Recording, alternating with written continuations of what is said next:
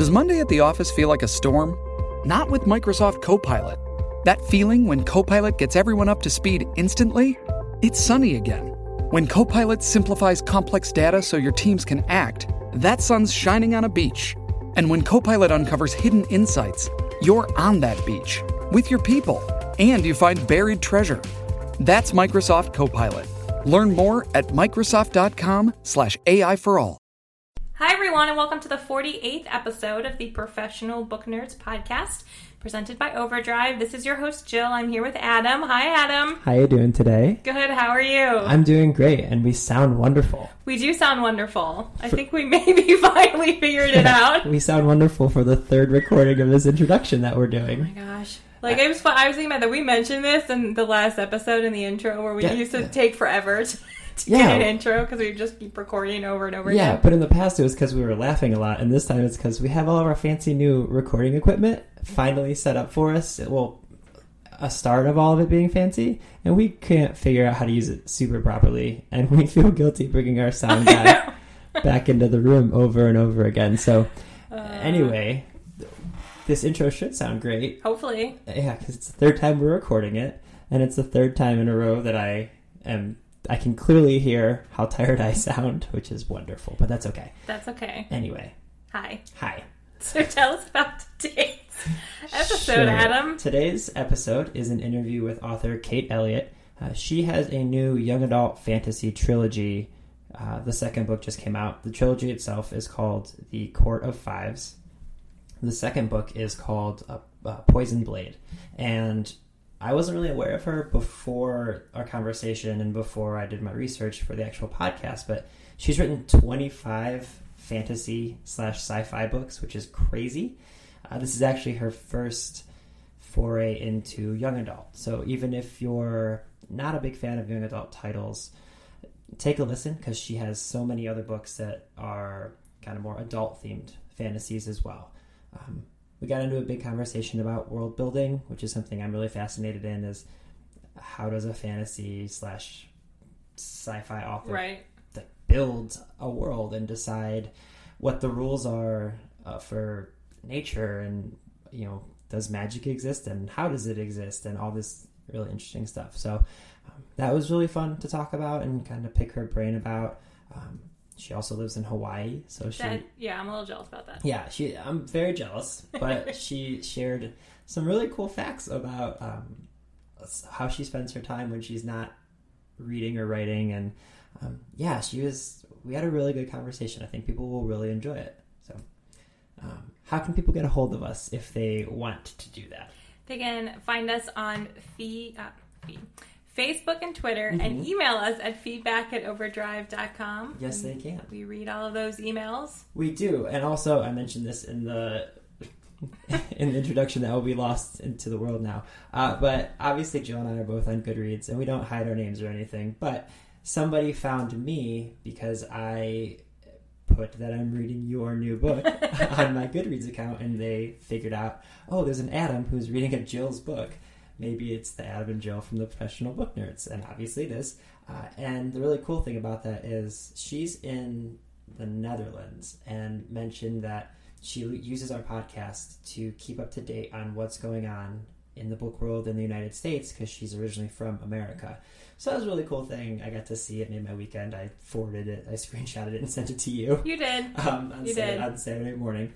But yeah, I mean, we don't hide those, so if people find our personal social media accounts. That's cool. We talk about books there. We anyway. do. So we promote the ones for our actual company and our podcast. Those are the ones we prefer you find us on. But hey, if you find us, we're not going to be mean. So that was a really cool thing. That was really cool. And I'll bring the message and kind of read it out in full perhaps next time. Hey, Joe, what happens this Friday? That was like the worst segue ever. Oh, so bad. It's Read an Ebook Day, yes, it Adam. Is.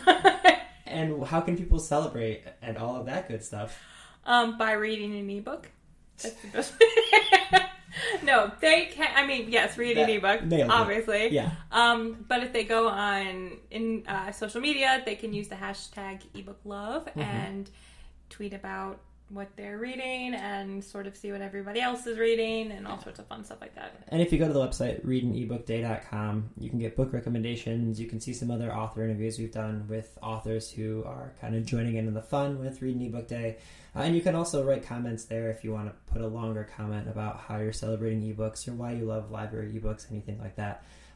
All of that will be kind of entered to win. We're going to give away a bunch of free tablets. So if you use the hashtag ebooklove or put a comment on readinebookday.com, both of those will kind of enter you to win. So very easy. If you have any literary t-shirts or you're reading your ebook someplace fun, feel free to send those along to us using that hashtag and tag us and all that good stuff. Sounds good. Yeah. Anything else that people should know? I don't think so. Okay. Well, before we mess up and have to do a fourth introduction, I hope you all enjoy this interview with Kate Elliott on the Professional Book Nerds podcast.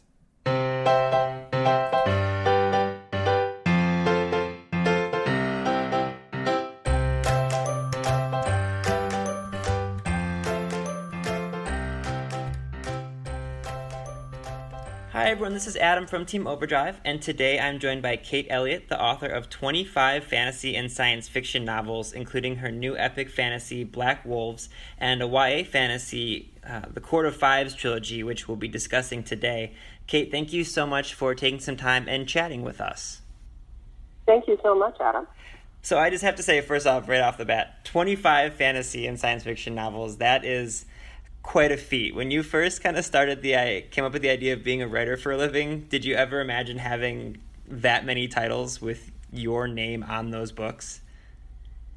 You know, I first of all, you have to understand that that's over 28 years of being published. So I like to say that I'm old, and that I've been around a long time. I know people who've been publishing for as long as me, who've written 2, 3, 4 times as much as me. And I know people who've been writing for 10 or 12 years who've published more books than me. So did I think I would be able to make a career out of writing? I hoped so, because it was really the thing I could most imagine doing. But, you know, there's no bets in this business. It's a rough business. It's hard, and longevity is, to me, like the hardest part of it, just to adapt to changing aesthetics, different kinds of narrative, just to stick it out with the good parts and the bad parts, and, you know, when you're depressed and things aren't going well. So really, you just have to be incredibly stubborn. And the one thing I have always been since I was very young is very stubborn. So I knew I had that in my favor. So that's where it is. So speaking of kind of changing narratives and maybe changing audience as well, the books that we're going to talk about in just a moment here, the Court of Five series that you're working on right now, these are your first kind of dive into the young adult audience. Is that correct? They are. So what kind of made... You know, young adult, I just was going to say young adult in this particular kind of big ticket marketing category that we have now. I call it the post-Twilight, post-Harry Potter category. Sure. It didn't really exist. There were books written for teens and juveniles and children's literature back when I was young, but it wasn't like this. So that's actually changed. And so was that kind of your reason for diving into YA, is the fact that there is this market now for these types of titles and this availability for this kind of this subsection of younger readers and, you know, adult readers? Is that kind of why you decided to dive into those? Well, a little bit, but actually, I would say that there were two main reasons I did it. One is, you know, I've been writing adult science fiction and fantasy for my whole career. And one of the interesting things, you know, when I was young, the stories, I'm an outdoor child. I'm the kind, I always wanted to be climbing trees when I was young. I wanted to go on adventures.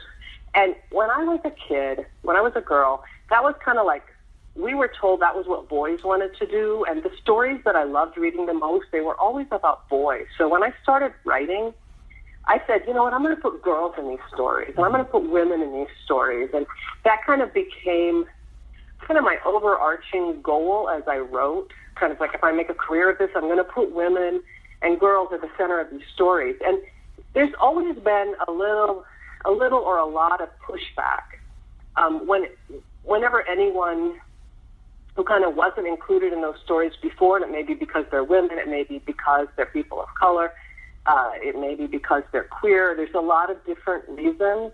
But when those people start writing themselves or writing those stories in, there's always some pushback. And so for me as a writer, what was really appealing about the modern young adult market is that no one thinks twice if there's an adventurous fantasy or science fiction story that centers a girl. And it's like you still kind of, not so much today, but back when I was younger, you still kind of had to make excuses why it was okay to have so many women in my epic fantasy, when we knew that women never did anything in the Middle Ages, which isn't even true, but that was kind of the expectation. Right. So I just wanted to write a story where I would never have to say, people would just say, well, of course it's about a girl. And that was just, for me, very freeing. And then the other reason I have to tell you is that I, built my skills on writing these huge epic fantasy novels with a cast of thousands and all these details and, 100 kingdoms and all their wars and histories and everything. And I wanted, as writers, we don't often talk about ways we struggle in our craft. Mm-hmm. But for me, the two things that have been a consistent thing I struggled to get better at were making my pacing work consistently across a whole story. So sometimes I might have had some slow spots. And then maybe having a few too many details in there because I love world building. Mm-hmm. And I looked at YA and I said, you know what? They won't let me get away with that. They will teach me. The editors will say, you can't do that. You can't do that. And they will teach me. If I do a YA, I will learn how to pace faster, and I will learn how to strip out the details that aren't absolutely necessary and still build a world that seems different. And so those are the two. So really, I did it for myself, if that makes sense. Yeah, absolutely. And so when you were writing the Court of Fives, and you're still, writing the trilogy, I would imagine, since the second one is just coming out, and we'll get to those in just a moment. But I'm curious, was that kind of the main difference for you between writing adult fantasy and then this young adult, is kind of keeping yourself almost streamlined in your writing process? Oh, yeah. I'm talking about I have 3 kids, and they were basically, I sold my first novel when I was pregnant with my first child. So I've always kind of juggled books and babies, and my kids were raised with me being a writer. So now that they're all in their 20s now, and I often talk to them about writing. I consult with them about plotting. I'll say, oh, what should I do? And I'm sure I whine too much to them too, but they're really great. So I was talking with one of my sons just yesterday, and I said, because I'm planning another YA project, which is going to be a space opera. Ooh. And I was going, so what do we do about X and Y? And he says, well, we need, and then he started telling me all these things, and I said, no, we can only have one. We can't have 3. We can only have one. And he goes, no, you have to have 3. It's a historical thing. You have to have these 3 different countries. And I said, no, I can only have one. and I thought, see, I'm already, I'm already learning to look at the plot and say, I've got to streamline this plot. I've got to make it fit in 90,000 words instead of being 200,000 words. Mm-hmm. Because I've written a lot of 200,000 word novels, and they needed that space to be, because there were 5 point of view characters and 3 plot lines threaded together. But this is one plot line centered around one person. Mm-hmm. In a much shorter thing. So, yeah, this has been, I'm still learning. And I even think across Court of Fives that I can see myself how much I've learned with each book. Mm-hmm. And so you just... And I love that. I want to say that I love that. Half the fun for me is when I'm challenging myself as a writer, because I've been writing for 28 years, but I'm still learning. I think as artists, we're always still learning. And if I ever stopped learning, I would stop. You just touched on 10 things that I want to unpack, but before I do that, before I get myself too carried away in the craft of writing, because I could talk about that all day with authors. Oh, yeah. Before we do that, would you mind maybe giving our listeners an introduction to the Court of Five series in case they're not familiar with it? Because I don't want to talk for a half hour and not let you actually talk about the books that we were supposed to talk about. So I will shut up and let you maybe introduce our listeners to the Court of Fives. Okay, so I have to prepare this because I'm not good at doing these naturally, so I do have something prepared. Sure. So buckle down. I'm ready. Okay, so my publisher pitched Court of Fives as The Hunger Games meets Game of Thrones. And that's because it has a dangerous game in it, it has family drama, and it has bloody political intrigue. But I wanted to come up with my own pitch for it, so because pitches are where it's at these days. So this is what I can say. This is the introduction to the pitch. It's set in the country of Athea, which was conquered 100 years earlier by a people called the Sarawis. The protagonist is a girl named Jessamy. She's the second of 4 biracial sisters who are born to a father and a mother who can't legally marry because he's Sarawis and she's a fan. The Fives that are in the title, the Fives is the game. And it's like a big obstacle course with 4 obstacles around the outside and the 5th obstacle in the center. And there's a mystery to the Fives that Jess doesn't know when the story starts. So competing in the Fives is what Jess has always wanted to do. And I personally wanted to write a story about a girl who's an athlete. But because the sisters have been raised with the father's rigid cultural expectations, she is not allowed to run the Fives, but she sneaks out to do it anyway. And then Jessamy meets a boy named Cal on a Fives court, and she's exactly a person her parents and everyone else tell her that she must have nothing to do with. And then, of course, disaster strikes. So my pitch goes like this. Little Women meet American Ninja Warrior in a fantasy world inspired by Cleopatra's Egypt. I love that so much. That's so good. It took me a long time to write that.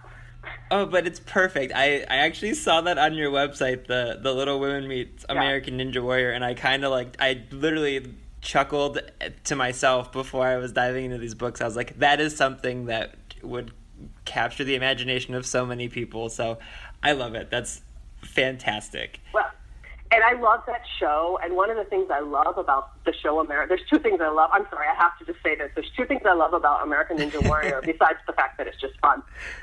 One is that women compete exactly the same as men. And the other is that, and this isn't related to so that I used in the book. And the other one is just me. People are always cheering for you to succeed, for the competitors to succeed in that. And I love that.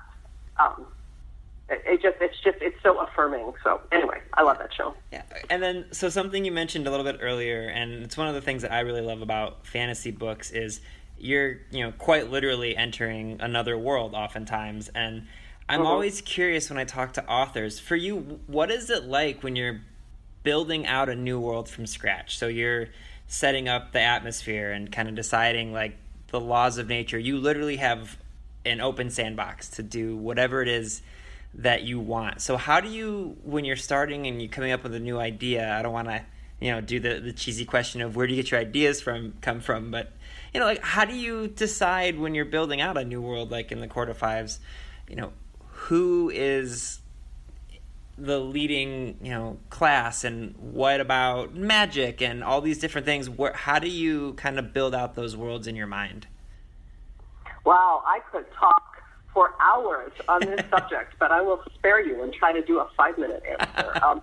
It's funny because I started drawing maps of imaginary places when I was really young, and I don't know why it attracts me. I've always loved maps. I've always loved the idea of going somewhere else.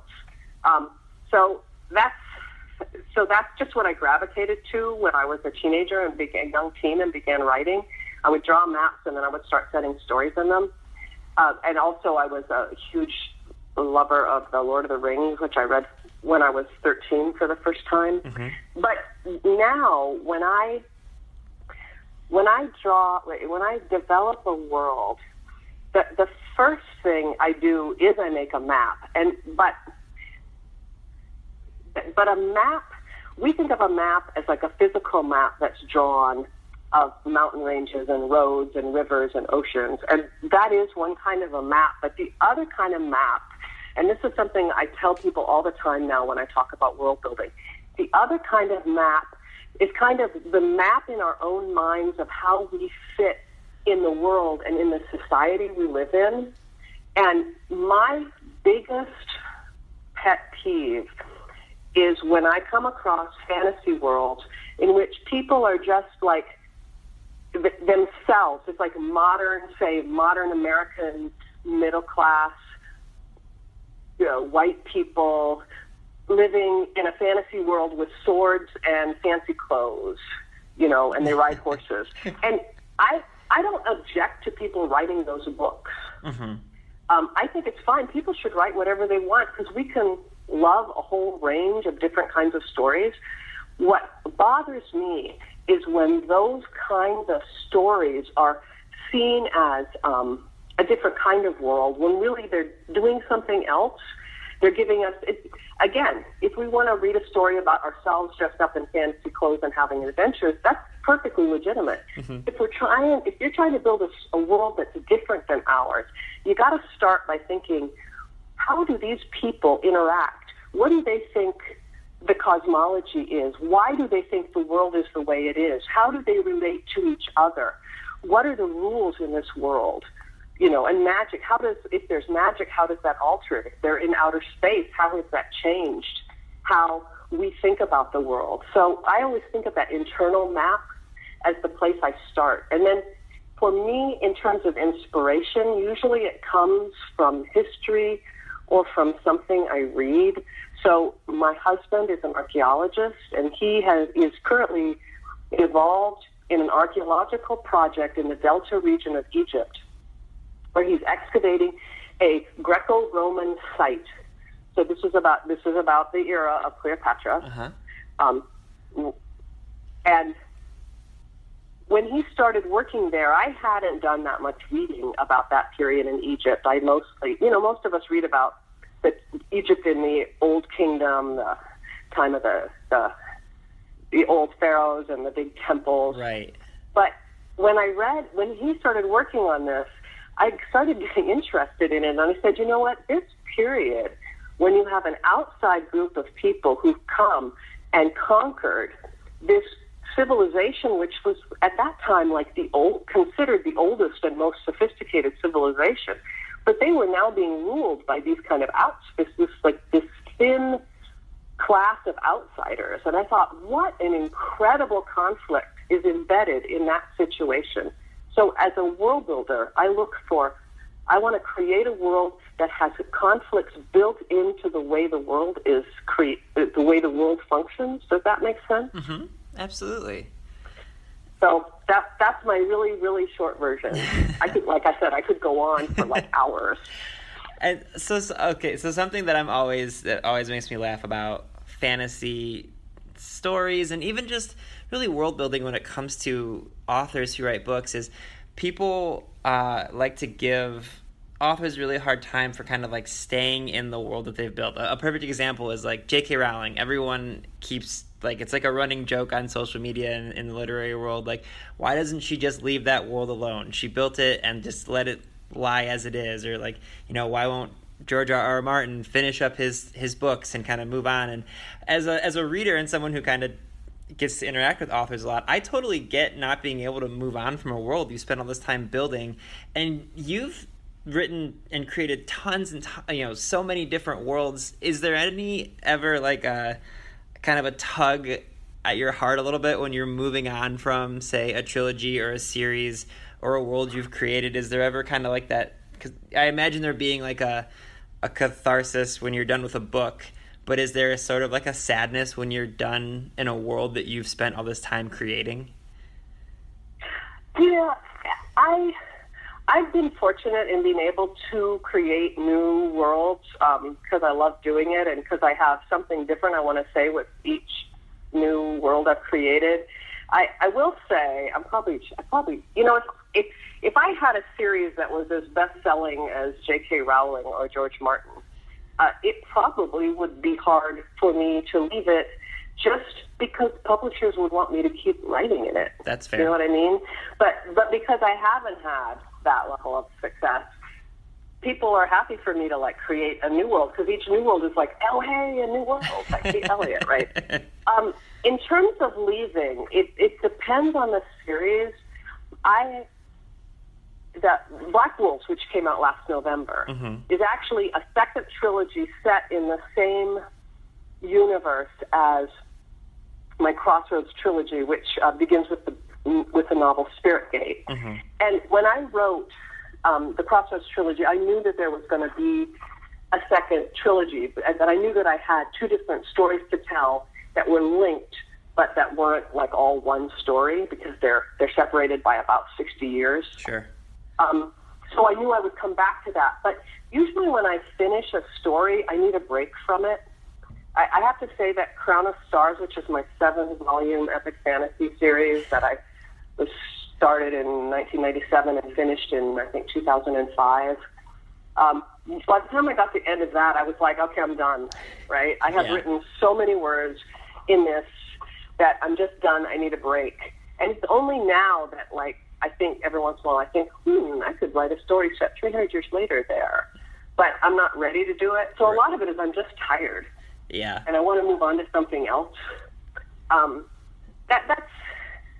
So, for example, when I finish, I'm just finishing the third Quarter Fives volume now. And there are a couple of shorter stories, like novelette or novella-length stories about side characters that I wouldn't mind writing. But at the moment, I don't have any plans to write a second trilogy set in the same world. Sure. In 5 years, I might have an idea for that. But right now, I'm like ready to go write the space opera and to write the sequel to Black Wolves, right? So I always have a lot of stuff churning through my head. I guess you make a really good point. As a reader, I can digest a whole series of books in a short amount of time. You're absolutely right. As an author, you're spending, sometimes almost a decade and a half, 2 decades in a world. I suppose at that point you probably could use a little bit of a break. Well, I mean, let's look at the example of Jim Butcher. He's another bestseller. Absolutely. And he, so he's writing this, what's the name of The it? Dresden What's the name of Files? his hero? Harry Dresden. Yeah. Right? But notice that he's written he wrote an entire short fantasy series that was like 3 or 4 volumes. And now he's doing something else, like a steampunk series, right? So he's kind of taking a break while he's writing this. I think it's going to be, 10, 20 volumes, the whole series. So he himself is taking a break during it. And Kevin Hearn, who's a great guy, by the way, who's with his Hunted series, the Druid series, the Immortal Druid series, he's just now finishing up that series. I think he has one more to go, but he's working on an epic fantasy. So he's, shaking it up too. I do think you need to kind of shake things up a bit. Yeah. And every once in a while I will meet a writer who really is satisfied and has enough to say in their one world that they're happy to stay there, and I think that's fine too. All right, so I have to ask, as you mentioned, you're finishing up the Quarter Fives trilogy from a writing standpoint, and you're interested in getting into this, space opera you're writing, and the sequel, the second book for Black Wolves. For you, you've written so many things, and you're writing so many things, and both solo and as a part of collaborations. So how does that work in your brain? Do you write kind of one thing at a time, or are you able to multitask and kind of bounce back and forth between stories as you go? I kind of do both. Like, I have my forebrain.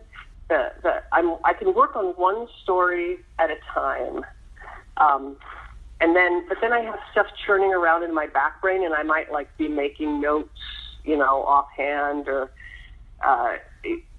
But I don't. Harry Turtledove, who I'm sure you know him, his name. Yes. I once heard that he would write, he like had, in the morning he would write X novel project, and then he would have lunch, and then in the afternoon he would write Z novel project. I don't think I can do that. I think I can, so I have been working, you know, like I wrote Court of Fives, and then I wrote Black Wolves, and then I wrote Poison Blade, and Buried Heart, which is the third Court of Fives book. Right. And now I'm going to go back to the second Black Wolves book. But I've been making notes and stuff on that, but I haven't been trying to write first draft of it right now. And do you... But I will say one thing. Every writer I know, when they're on deadline, they have like, you know, like the valve, the release valve project. Right. Something that they'll just take a break and write something they're not supposed to be writing, just to take a break from the pressure and the stress of a deadline. So that's where my space opera started. And so for you, I sat down and wrote 5,000 words, right? Because I just had to do that. Right. I was stressed about, something else.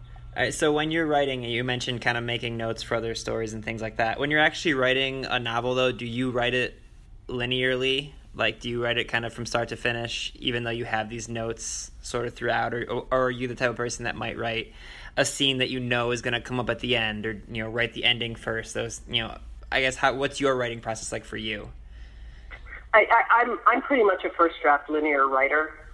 I kind of wish I wasn't, but I seem to be that way. It seems to me that I need to write it in a linear thing, because like a scene, especially in epic fantasy where I may have multiple point of view characters, right. What I discover is that even if you have two characters whose plots are kind of separated by space, and that maybe they don't come together till the end, it just feels like something will happen in one person's, like someone will go swimming in their chapter, and then in the next chapter by this other character, something involving water will happen. Mm-hmm. But you see, there's like these things happen that connect them, even though they're not directly connected by plot. Mm-hmm. And so I don't know. I just seem to have to write that way. I do know people who write like scenes totally out of order. Right. And I admire that.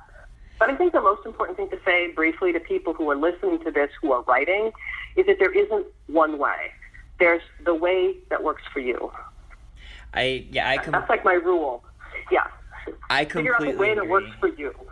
All right, so speaking of that, because I completely agree. I've spoken to authors who have a very strict writing schedule. They'll get up first thing in the morning and they'll start writing, or I've talked to other ones who just kind of keep a notepad with them and they write any time that the creativity hits. So for you, do you keep yourself on like a strict schedule, or is it just when something comes up, that you need to get to a computer or a notebook? My process has changed a lot, because when I was first writing, I had infants, toddlers, preschoolers, elementary schoolers, teenagers, and I had to write differently then if I wanted to get anything written. And then once the kids were out of the house, it was like suddenly I'm like, it's like this pasture, right? And I'm like, there's an artist who said that once her kids were out of the house, she did her art as a cow grazes kind of thing. So it's, I can't remember her name, otherwise I would credit her with that observation. But so my process has changed. I do try, for instance, if I'm writing first draft, I make a commitment to write 2,000 words a day, 5 days a week. So I'm writing 10,000 words a week, and I try to stick with that, and maybe it will take me 6 days to write it. Maybe I'll do it in 4 days and get a little more done that week. And I do that so I can kind of stay on schedule. But there's also a lot of flexibility built in for me. So I may have a week where I'm working 12, 14-hour days on revisions, and then I may have a week where I really only work 2 or 3 hours a day for that week, mm-hmm. because I'm doing something else, or because I'm tired, or because I'm busy with something. So I try to maintain a basic routine, but that's partly just because my personality likes routine. Mm-hmm.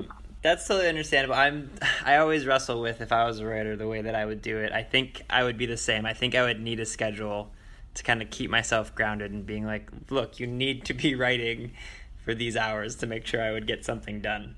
But I mean, my main thing is be adaptable. Mm-hmm.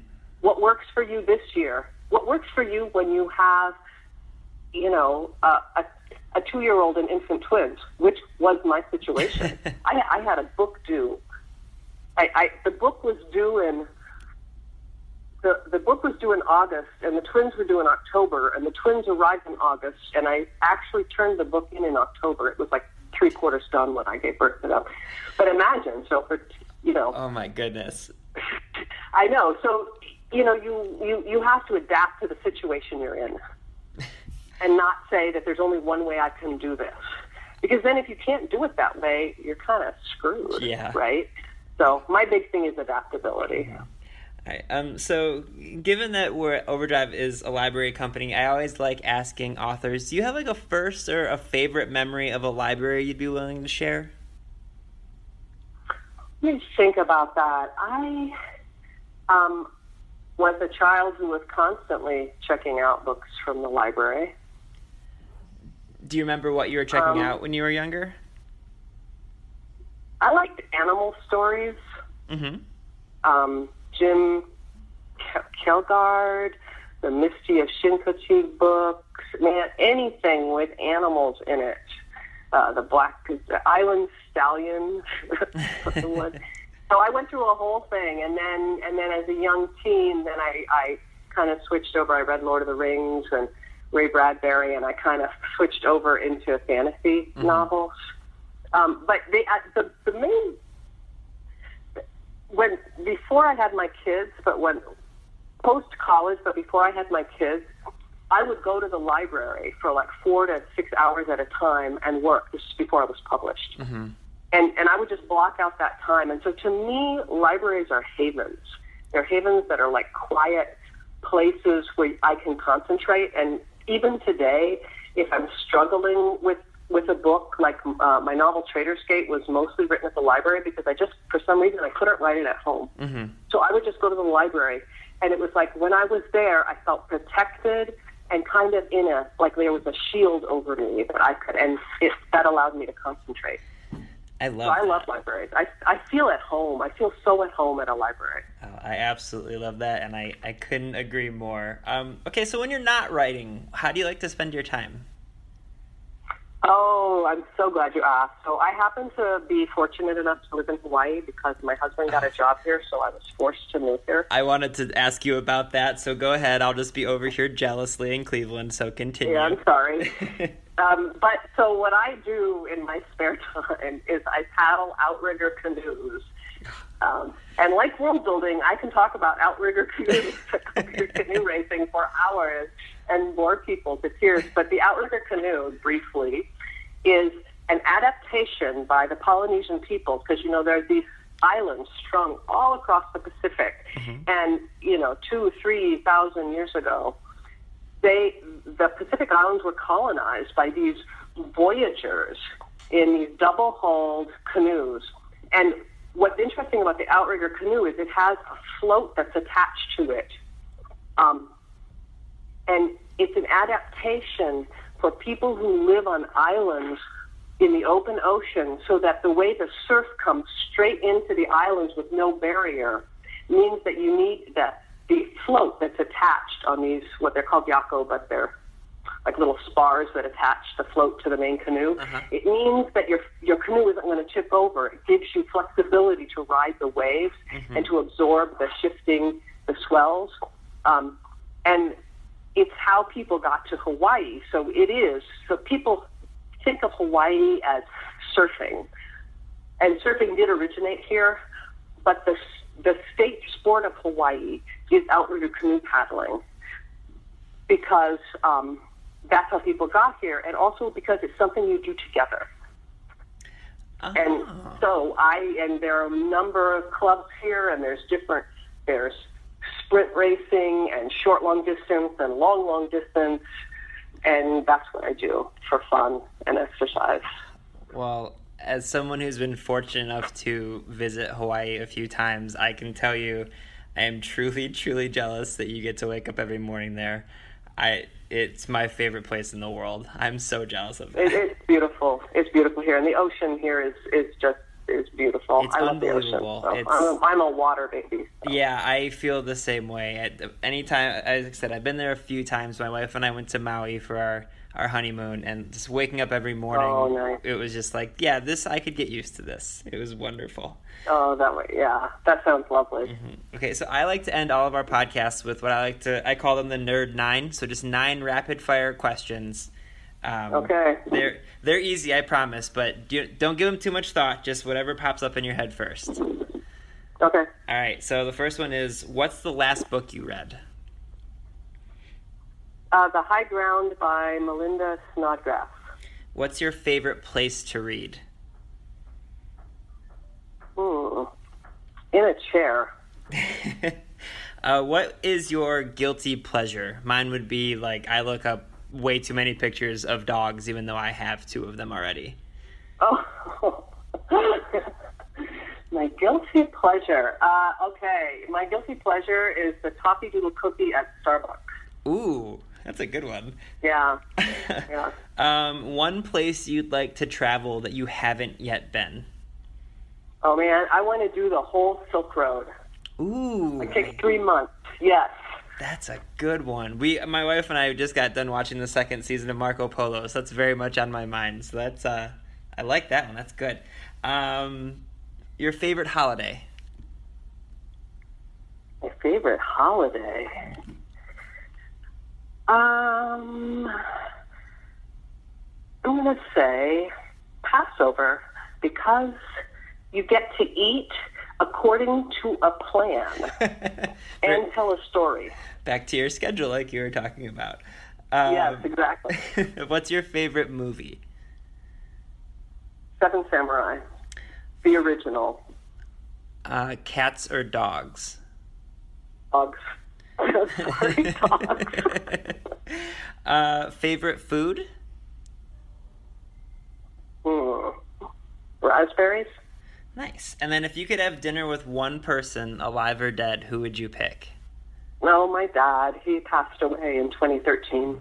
That is a perfectly acceptable answer. See, you didn't have a problem with those at all. That was very, very easy. I just have one last question for you. I'll cough until then. Oh, that's okay. So the last question is, what do you hope people take away from reading your books? That's a great question. Give me a second. I got to think about this. Absolutely. That's why I use it as the final question, because I'm very proud of it. You know, what I love most is when people say, I feel like this was a real place that I really visited, that I was really immersed in. I like that a lot. That's really good. Anything else you'd like our readers to know about your books, or anything at all before I let you go? I can't think of anything offhand. You've done such a great job asking great questions. Well, anytime you can end the podcast with, letting the host feel a little bit better about themselves, that's always a great place to end. So, Kate, thank you so much for joining us today. Thank you so much, Adam. Readers can sample and borrow the titles mentioned in today's episode from Overdrive.com, and our library friends can add these titles to their collections in Marketplace.